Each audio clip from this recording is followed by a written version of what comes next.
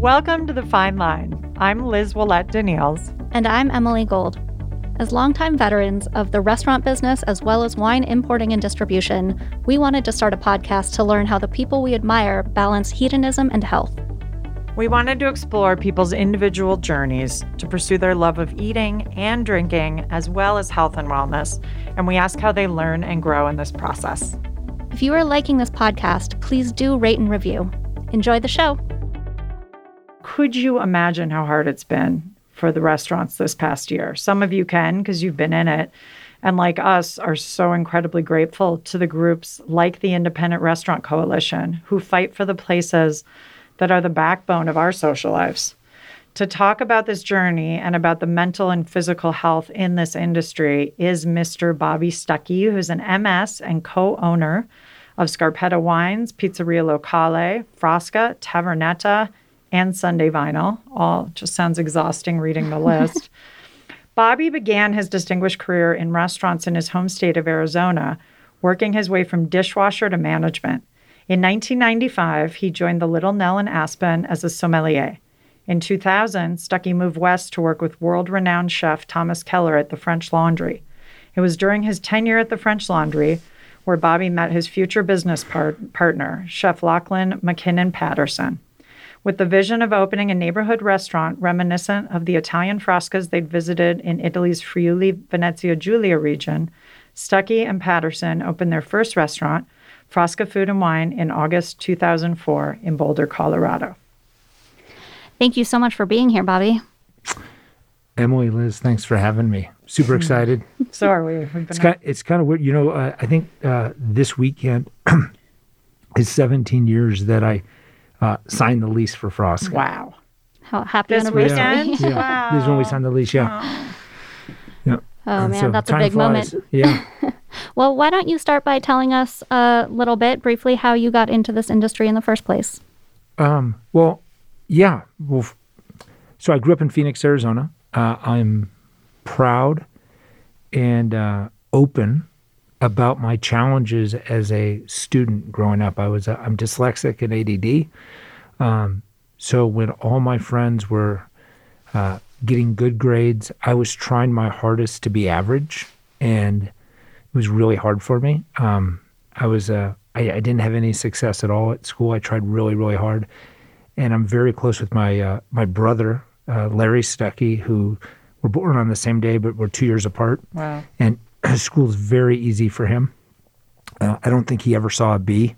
And then I was the exact opposite. If I got a B, that would be like saber time champagne. And I was a really challenged student. I got kicked out of Jesuit school. Oh. I was a busboy, and I was working as a busboy in high school as a little punk rocker in Phoenix, Arizona. And I remember the night I was getting trained as an expediter, and back then it was handwritten, the green tickets. Yeah. And there was all these green tickets up on a Friday night. And the guy training me was probably an ASU college student, and he had a meltdown training me. And he was training me, and I was looking at all the tickets, and it seemed normal to me. I was like, oh, I think I know what, because I had paid attention as a busser when I'd run food, and I just started moving the tickets around and listening to the chef screaming, and I said, oh, I moved this here, call this ticket. And I felt so proud that there was something I could do well. Yeah. And so I was like, well, I like this, man. This is right up my alley, man. A lot of energy. I can do it. And I remember a couple years later, I was still in high school, missing working. I had worked Mother's Day brunch, and I went to see my grandparents afterwards. My grandfather, a very cranky Arizona native, was like, well, Bobby, if you really like this restaurant business and you like it, then try to be the best busboy that you can be. So that was in the mid-'80s, and here we are 30-some years later. I'm still trying to be the best busboy that I can be. But that's really how it started. And then I became a waiter, and then I was in college, and I moved my classes around. So on Wednesdays, I could always be at wine class at the restaurant I worked at in Flagstaff, Arizona, where I went to NAU. And, it was just a different time then, right? Yeah. There was no path. There wasn't the TV Food Network. It was a very blue-collar industry, and it was a craft. So you were very much about the process. And the process then was you became a waiter, and then you tried to become the best waiter, and then you could be the maitre d' assistant on Friday nights or the maitre d's night off. And then there weren't many sommelier positions. And I heard about the quartermaster sommeliers in the early 90s, maybe 1993. I was racing bicycles, and I was like, I will just try to do this. And it was in Arizona. There weren't many positions available, and you had to just kick and scratch for one. And then I got to move to the Little Nell a couple years later as the assistant, and I've been trying to improve ever since. I've never heard you talk about falling in love with working in restaurants in quite that way. And it makes me think you're one of the lucky people, to have found something that you're good at and that you loved so early. I feel very lucky. And it also makes me more passionate about our industry I think there's a lot of positive, even though we write about a lot of the negative. It is an industry of first chances, second chances, and third chances. Yeah. Mm-hmm. Like if you're new to this country, we embrace you. Yeah. God forbid if you made a mistake once you were 18 and had a felony, we're there for you. Yeah. Not all industries do that.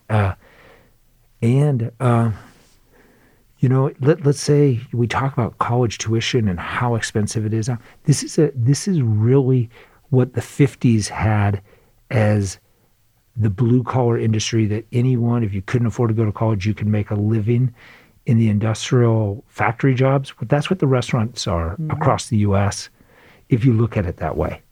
And so I just love this industry so much, and I try to protect it and that. Yeah. Well, this last year, I can't even imagine watching everything you have spent your life building almost come crashing down over something that you have no control over whatsoever. None of us saw this coming. So in a very real way, like, how has this been for you? I can't even imagine. This pandemic is, I hate the word, but it has to be used, unprecedented. It made me think about a lot of things, how fragile our industry is. I helped March 17th found the Independent Restaurant Coalition. I thought we were going to do that for like 4 weeks. Right. It's 11 months later. We're every day. Wait it out for a couple of weeks. Yeah, grinding it out. Exactly. And I realized that many things were wrong. I didn't understand the fragility of my own industry that I love so much. And if I didn't understand it, how is DC going to understand it? And I had we founded the IRC, and it made this more stressful this year. Already stressful because I feel the weight on my chest every morning when I wake up of those 500,000 restaurants and 11 million jobs out there that need us to survive. And so it's been very, very motivating.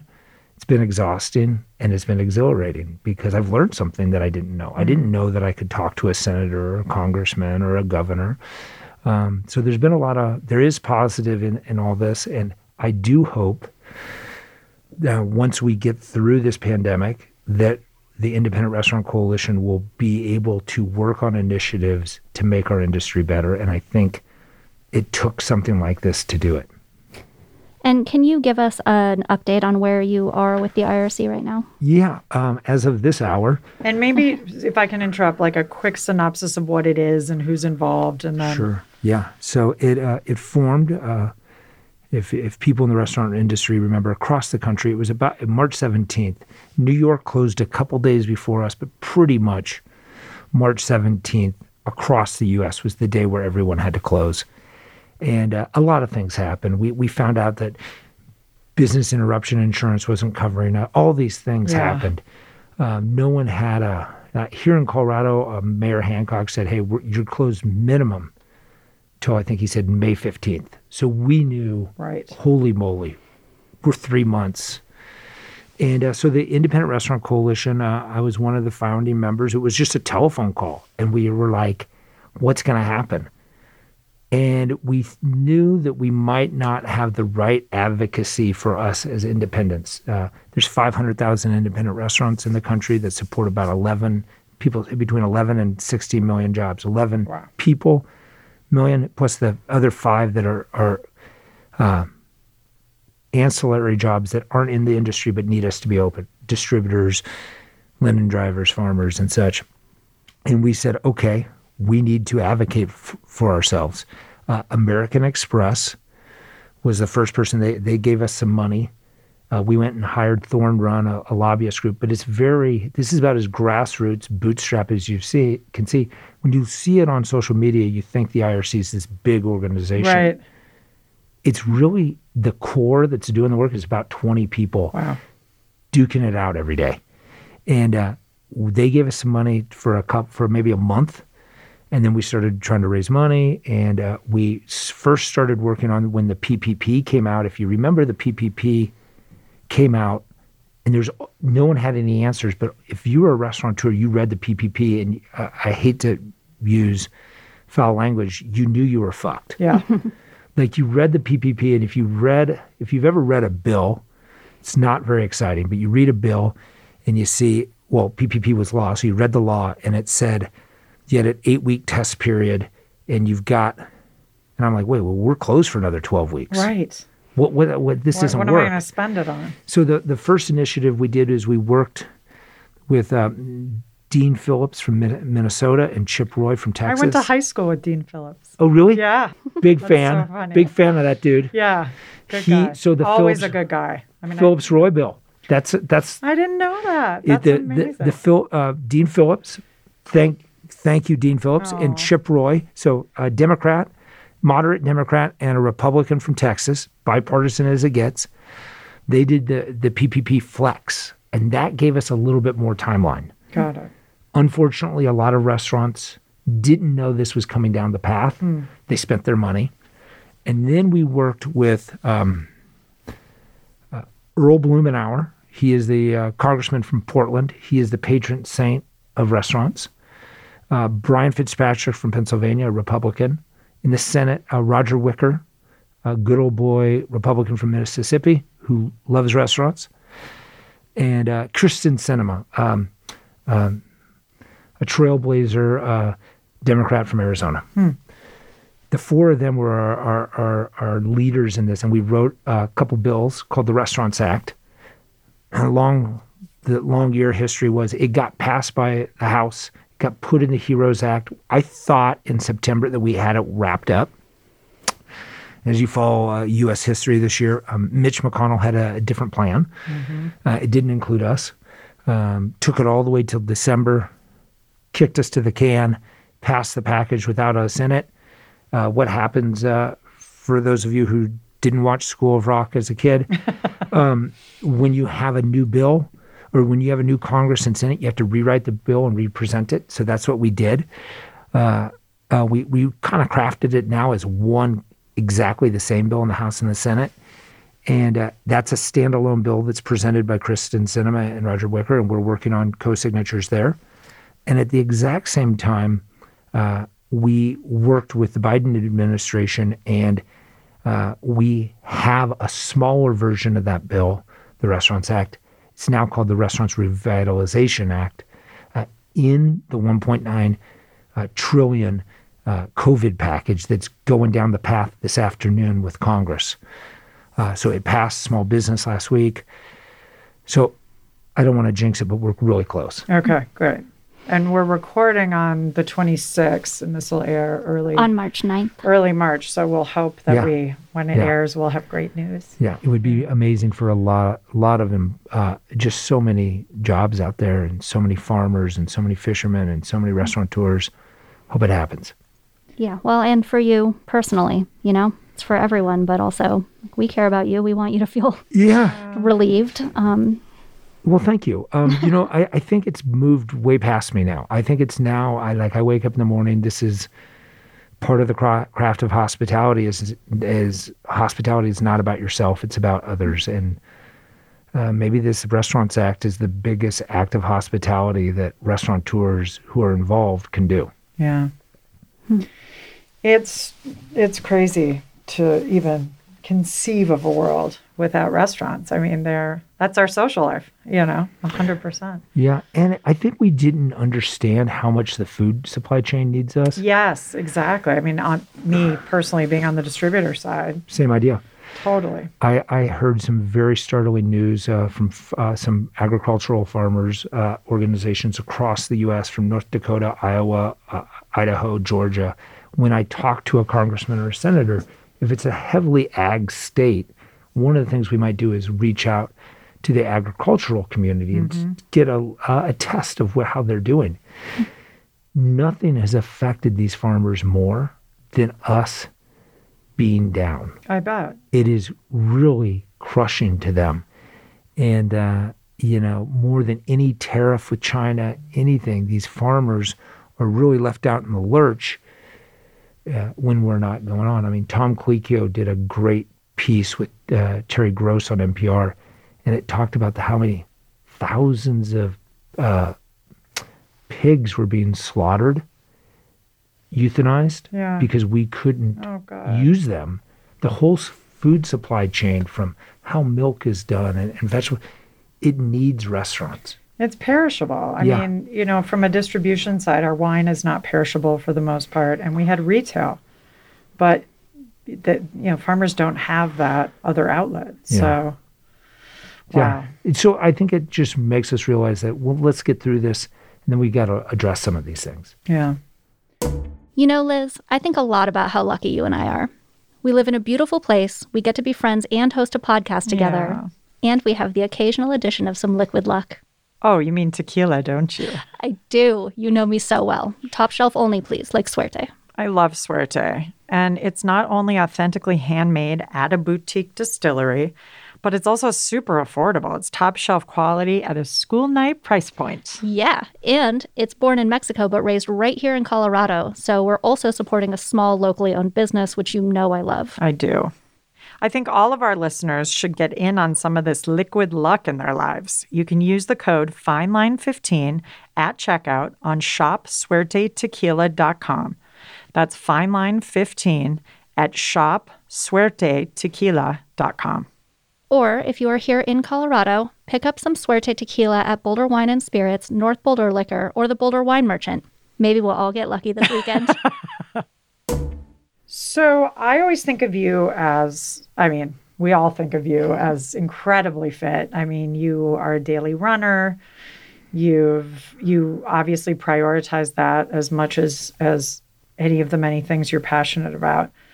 So as a restaurant owner over the years, has it been hard for you to stay sane and healthy? Has it always just been something that is a non-negotiable for you? Where do you find your balance? That's a lot to unpack. First, so I'm 52 years old this year. In my mid-20s, I was working in Aspen, Colorado, which is not the most, you can make it a balanced community, but it could also be seen as a heavily party community. And I made a choice in my late 20s. I wanted to be what my grandfather asked me to be, the greatest busboy ever. And I wanted to be at 100%. And I realized if I was going out at night after work, and look, I like having a beer or a glass of wine or a magnum of wine, whatever, as much as anybody, but I needed to set myself up to do this for a long time. And I'm still trying to get better. And so you got to have some balance. And so part of it was I reduced myself going out after work and would only do those on nights off or things like that. And I was always an athlete growing up, but I really said, you know what? I'm going to make sure that I, every morning, carve out a moment to either go for a run or a ride or whatever it may be that someone needs, but to add that balance. Mm-hmm. Our industry is stressful. Late hours. And look, we discussed it yesterday on the pre-call. Look, I also have a little bit of an advantage over other people. I have an incredibly supportive wife. You do. Jeanette, she's wonderful. And she understands this industry, and this industry is hard on couples. Mm-hmm. It's hard on people to find balance because It doesn't matter if it's their roommate, their parents, their girlfriend's parents, their boyfriend's dads. Someone's going to hate this industry, and that makes it more stressful. So you really got to find this balance. Yeah. Have you always been a late night person? You know, is that hard for you to adjust your circadian rhythm, or do you just like how much do you sleep? Well, I sleep a touch more than your dad. I know your father is not a big sleeper, He's but not. I'm right behind him, I think. It's funny. I'm a morning person who works in the evenings. So a couple things that I try to do is when I get home, I shower, I have an Anchor Steam beer or one glass of wine, I listen to some music. I try now, early 30, 25 years ago, you didn't have computers that you were turning on when you got home. Try not to put my computer on when I get home. Smart. Try to read, just whatever. I'm also, it's funny, my wife is a wacky night owl. Oh, really? I didn't know that about Like, her. if you guys are ever like up at 2 a.m. and you need to talk Always. to someone, just call Danette. She's like just tinkering around. I mean, it's just so wild. Like, Yeah. this is no BS. I'll be getting off work at like 11 o'clock at night, and I'll say, honey, I'm coming home. She's like, don't bug me. I'm on the treadmill. Oh my gosh, that's amazing. So she, Yeah. but that does help our relationship. So when I come home, my wife's You not can in hang bed. out. Yeah. Right. That's great. You know what I told her today? I said, honey, it's a Friday night. Do me a favor, get your workout done a little bit earlier tonight so we can have a glass of wine. I said that to her Amazing. today. She's like, well, I'll see. You know, and then Right. And she's very independent, which is awesome. Yes. Because you need that. yes. Yeah. But it's funny, I'm not that much of a night owl, but my rhythms, I've been doing this my whole adult life. So I try to calm down, read something, and it can be anything. And then that sets me up to go to bed quicker. I think the computer, the TV, things like that. I've never owned a TV, so I don't know what that's like. But those things, I think, keep you They're up a little bit. stimulating. Yeah, no, that's all good sleep hygiene advice. Yeah. And even the bottle of wine. I mean, I used to come home from Nick and Tony's and pound a bottle of wine and then be shocked that I was wide awake. Yeah. I mean, you think it's There is winding sugar you in it. down, but it's actually, the full bottle is only winding you up. Yes. Yeah. Yeah. So never worked well. So what about, kind of more generalized tips for, I think you have 200 employees, but for people working in restaurants or at night everywhere, what are the lessons that people who don't have a Danette can kind of take home with them? Well, yeah. Well, that's a great question. First, I think you have to be honest with whoever you find as your partner, and be honest and be comfortable with revisiting the topic of your career path, because what makes our industry tough, we naturally have a little bit longer hours. Okay, so let's say it's an 11-hour shift for someone else's 9. Yeah, that's a little bit. But what really makes our industry tough is loved ones or family members of loved ones don't like what you do. Yeah. And you got to communicate that. You got to say, hey, I love this industry. I want to be great at it.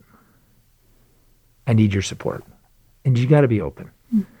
Most people just kick that can down the road, and you've got to revisit that topic also. I think that's really important. I also think there's a simple math number is if you want to do something and you want to be great at it, look, if you go to college and you want to get A's, you got to be between 90% and 100% of your GPA or whatever. I was never there, so I can't really testify to that. But I know simple math. Look at your work week that way. You have a 5-day work week. If you want to be great, you've got to be 90%. And it's hard to be 90%. Things come up. You get a cold. Your loved ones, something's up. Man, God forbid, someone's sick in your family. There's all these things that are fighting against you. Don't add extra stress to yourself.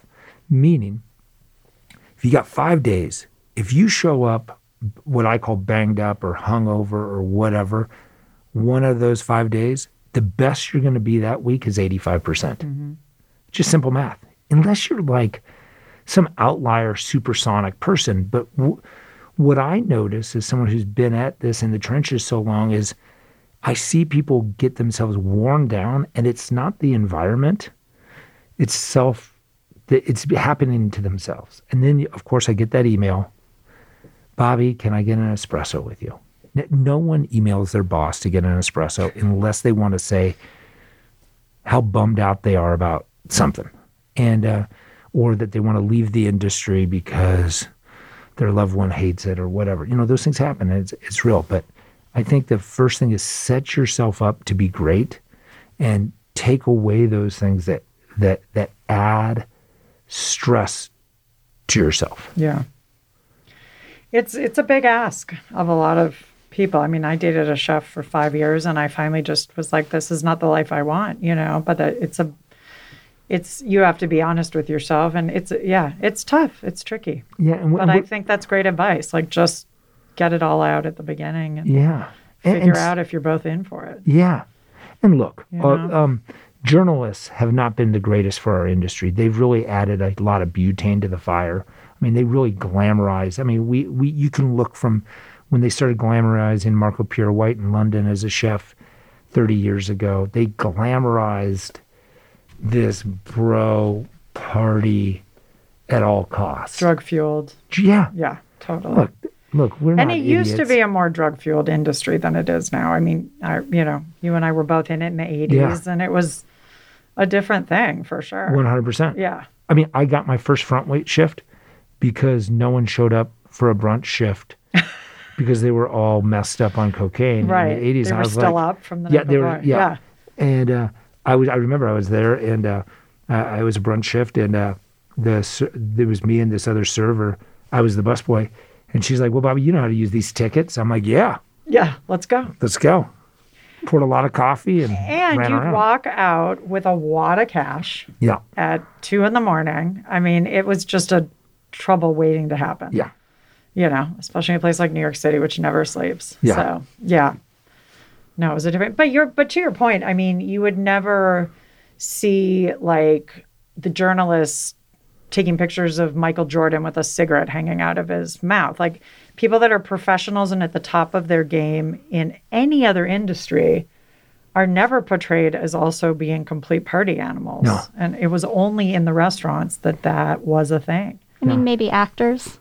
Maybe. The actors or musicians, but There's a lot musicians. There's a lot of build them up to see them fail kind of stuff there. Yeah. Actors, though, if they're on that track, they're not going to last very long. Yeah, it's like anything. If you want to be great, button it up. Yeah.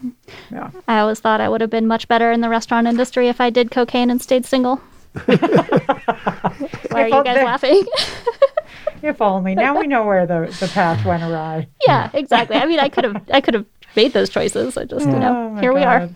Well, and I also want to go back to something you said about, you get a cold and things like that. So do you feel, because I think one of the biggest things that COVID has, I think, shown all of us is like, we shouldn't go to work sick, right? And we all have. How many times have I been out selling with a horrible cold? Now, of course, at this point, if that did happen, well, you wouldn't go out now, but let's say 2 years from now, you'd at least have learned that we should wear masks, right, when we're not feeling well. But I think in the restaurant business, there was very much that mentality of you always work when you're sick or else you're kind of a wimp. And also, from a practical standpoint, you're not getting a paid sick day. Yeah. So you have to go, kind of. So do you see that hopefully with these bills you're passing, I don't know how much is written in there for the restaurant industry to maybe get more on par with some of the other industries that, I mean, if you think about showing up and handling people's food when you're sick, it's pretty disgusting, but we never thought twice about it. Yeah, we were early adopter at Frosca that if you weren't feeling well, you had to go get a doctor's note. Mm-hmm. And then I found out I shouldn't have been doing that. Okay. You're not supposed to tell someone to go to a doctor. And I'm like, this is so moronic. Because if you don't feel well, I always had this thought, Frosca's got some older clientele. I mean, this is 15 years ago. Yeah. I was like, if you're not feeling well, you shouldn't come to work because you could kill somebody. Sure. Like the flu can kill people too, Totally. right? This is before COVID. Yeah. This is, And so I was always someone like, if you don't feel well, you go to a doctor. With saying that, we've always provided, before I ever took a dividend check from Frosca, we've always provided insurance for our team. That's something that's really important. Now, you have a 401k, like you've set it up like a real business. Matching 401k. Yeah. Now, with saying that, I can't force my employees to enroll in the insurance. That's not always their choice and that they want to do. But with saying that, I do think post this pandemic, in the current Restaurants Act, it gives you funds to provide sick leave if something happens. So that's in there. Once we get through the Restaurants Act, the IRC definitely needs to work on some things on a civic level, a state level, and a federal level to make the playing field a little bit more healthy for the restaurant industry so it can treat its employees more healthy. It's a symbiotic relationship. Something has gone wrong in our industry that in 2019, when the economy was going like this, the restaurant industry was at an average profit of 5.9%. Wow. I mean, that's just, there's no margin for error. Yeah, you can't sustain that. No. And so we need to we have to look at some things, and I've got some thoughts on that it's just right underneath our nose that we have to do. It's like, I'll give you a great example. We live here in Boulder, Colorado. 10 years ago, I remodeled the restaurant. And at the same time, Crispin Porter, an ad agency, was remodeling Crispin Porter. And one of their president at the time was like, hey, did you get these tax breaks? I'm like, no, I'm going to go down there tomorrow. So I was really thankful. He said, yeah, so I went down to Boulder County and they're like, well, those don't apply for restaurants. That's ridiculous. Even in a progressive city like Boulder, they view restaurants as like burger flippers. Sure. I hate to say it. Yeah. And even though I'm providing insurance and a 401k, that's what makes something a real job. And I was doing it then. So there needs to be a way. You saw how many millions of dollars cities across the U.S. were spending to try to get Amazon to come to their. You remember that 2 years ago? Yes, I do. Because it was supposed to go to New York, and then it all got. Think about that.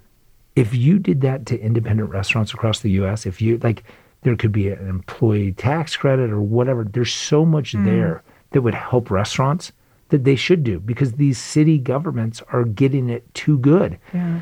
Restaurants employ a lot of people. They put 94 cents of every dollar back into the economy. So if you could get that, and then you could carve off things for like better pay, sick leave, all these things that are really important. When I love what Colicchio was saying, even like we keep your neighborhood safe. Our lights are on late at night. We're open. There's a place you could come in. I mean, there's just a lot of things a lot of reasons you want restaurants open in your neighborhood that people don't often even think about. Tom Colicchio is amazing. I know. He's been great. He's one of my fellow IRC people. Yeah. And he's taught us a lot because he was into being politically active before this. Mm-hmm. And he's really smart. And he's got a lot of exposure because of Top Chef, so that's great. Like that's the kind of person you want on your side, which is terrific. So what are some other things that we can do to change the restaurant industry? I mean, you've talked about the fragility, you've talked about, more or less a lack of respect for the industry as a whole. Yeah, I think it has to be, we're in a very interesting time. I think we have to respect ourselves too. Like, I think there needs to be a respect, employee to employer, employer to employee. Because I do think we're in this, and I don't have the answer for this, but everything I see on social media is misguided. Like, if you remember back into March and April, people literally going after restaurants because restaurants were trying to do GoFundMe for their employees because we didn't have an option. I didn't realize there was a negative reaction to that. Yeah. I didn't know that. Me either. Yeah, and like I'm looking at this, I'm like, what are you Why thinking? would you? Yeah. And they're like, well, restaurants should just be able to do this. And I don't think people realize that if the average household can't go a month without a paycheck, how does a business go a month without being open? Absolutely. And I think it still exists right now. I mean, the restaurants are now across except for places like South Carolina and Georgia and Arizona, the rest of the country, we've gone 11 months without being at 100% occupancy. And everyone's just got to be in it together. Yeah. I think it has, I mean, I hope it seems like it's made people appreciate restaurants when they thought they might lose them. You know, sometimes it takes something like this. Yeah. You know, it was interesting. I was on a call with a pretty famous congresswoman, and this is earlier. This is when I knew we were in a mess. It was earlier this summer when we were trying to get co-signatures for the Restaurants Act, and she goes, "Bobby, you know, I'm friends with restaurateurs and have been for decades. This is the first time I've ever sat down with one." Huh. Interesting. Meaning in a congressional matter. So we do have a lot of storytelling to get across and let people understand, because I think we've been too good as restaurateurs of being that swan above the water where everything looks majestic and serene, and underneath your feet are just going as fast as they can to stay alive. Yeah. And we just got to be honest. I love hearing how bipartisan the effort was, though. I mean, that's great to hear. Yeah. That you had people on both sides of the aisle, because it's not what we hear about Washington in general right now. No, not right now. It's pretty wild. Yeah. I want to totally move off course to a different question, so I lived in Italy for 5 years. I know Italy well.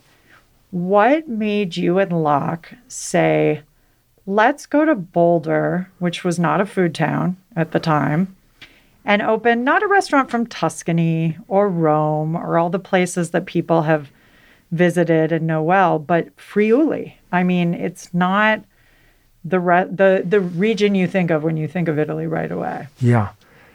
It was really dumb luck. It was like being naive. And I look back on it, it was one of the luckiest moves we did. Yeah. You know, Lachlan had lived in Paris for 3 years. He had gone to Ferrandi and then worked in Paris and out on the Brittany coast. And when we first went to Friuli together, he was like, you know what's weird? This place is just so welcoming. It is. Yeah. He's like, Bobby, you can live in Paris for 3 years and not feel that welcome. Venice is the same. You live in Venice, you'll never get to know a local. Yeah. Never. Yeah. But Friuli was just like, from the day we showed up, it was weird. We joked by the end of that trip, Nate Reddy was with us and Danette and I, and we were joking like, well, they're probably bringing the mayor out to have coffee with us any moment. Yeah. And it was kind of dumb luck. That's great. But to be able to have that region as our North Star for 17 years, I think it has really helped us as a company. You know, Lachlan and I were on a Zoom call today with for Scarpetta with people in Friuli, and it's like, oh my God, we're so lucky to have that region to grow up with. I mean, it makes a ton of sense in retrospect. Yeah. You know? But we didn't know. But you also really put that place on the map. And, you know, I remember when I moved here 4 years ago and Joyce was talking about some Pinot Noir from there that we only get 10 cases. And I'm like, you could never sell Friuli and Pinot Noir in New York City. But here, because you've made Friuli kind of, you know, there's a whole Slovenian market here that never would exist anywhere else. So that Pinot must have been Due Terre? It wasn't Due Terre. It was, we don't even have it anymore. But you guys poured it for a little bit. It'll come to me when I stop thinking about it. All right. But yeah, it's just fascinating to watch, because having been in the epicenter of food and wine for a long time, to see how much that's affected, you know, what Boulder Wine Merchant can sell, which is a lot of really cool wines from that part of Italy, you know? Yeah. So it's pretty cool. Yeah, that popped into my head as we were chatting. No, it's true. I mean, I remember my early examples of learning about Friulano wine with you and being like, like, you haven't had that Chardonnay? Yeah, I mean, Friulano wines are hard to sell in New York, unless it's an all-Italian restaurant. Forget it, you know? So, well, it's been a fun journey. I feel really lucky. Yeah. Well, we always like to wrap up with something that you're looking forward to, personally or professionally. So what's something that is making you happy to think about that you hope to happen this year? Two things.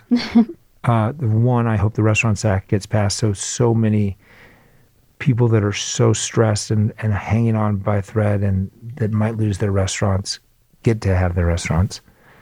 And then last year was my 20th anniversary with Danette, and it was during COVID, so we dressed up in the backyard. And I owe her a trip. There's an island called Ischia off the coast of Napoli. Yeah. I really want to take Danette and stay at Mezzatori for a week. Awesome. That's really good, what we need. Yeah, that'll That sounds be great. wonderful. Those are two good things to look forward to. Yeah, I'm also looking forward to travel. I think 2022 is going to be just the roaring 20s. Like there's so much pent up demand for travel. And I mean, not that I would go to Disney World, but I'm sure that places like that will just be mobbed. I mean, people have not been spending. And if they haven't been hit hard in this time, I just think it's going to be crazy. Yeah. Yeah. So Can't wait. I know. Me too. Thank you for joining us today. Thank you so much for having me. Appreciate And it. everyone, big hugs. Yeah, exactly. Virtual hugs. Yeah. Exactly. Thank you, Bobby. To all of our listeners, thank you so much for tuning in. And if you are enjoying this podcast, please do rate and review and hit subscribe. And we have a new Patreon account. So you can go to patreon.com/FineLine Podcast and become a sponsor if you want of the podcast. We'd appreciate it. Thank you so much. See you soon. Thank you.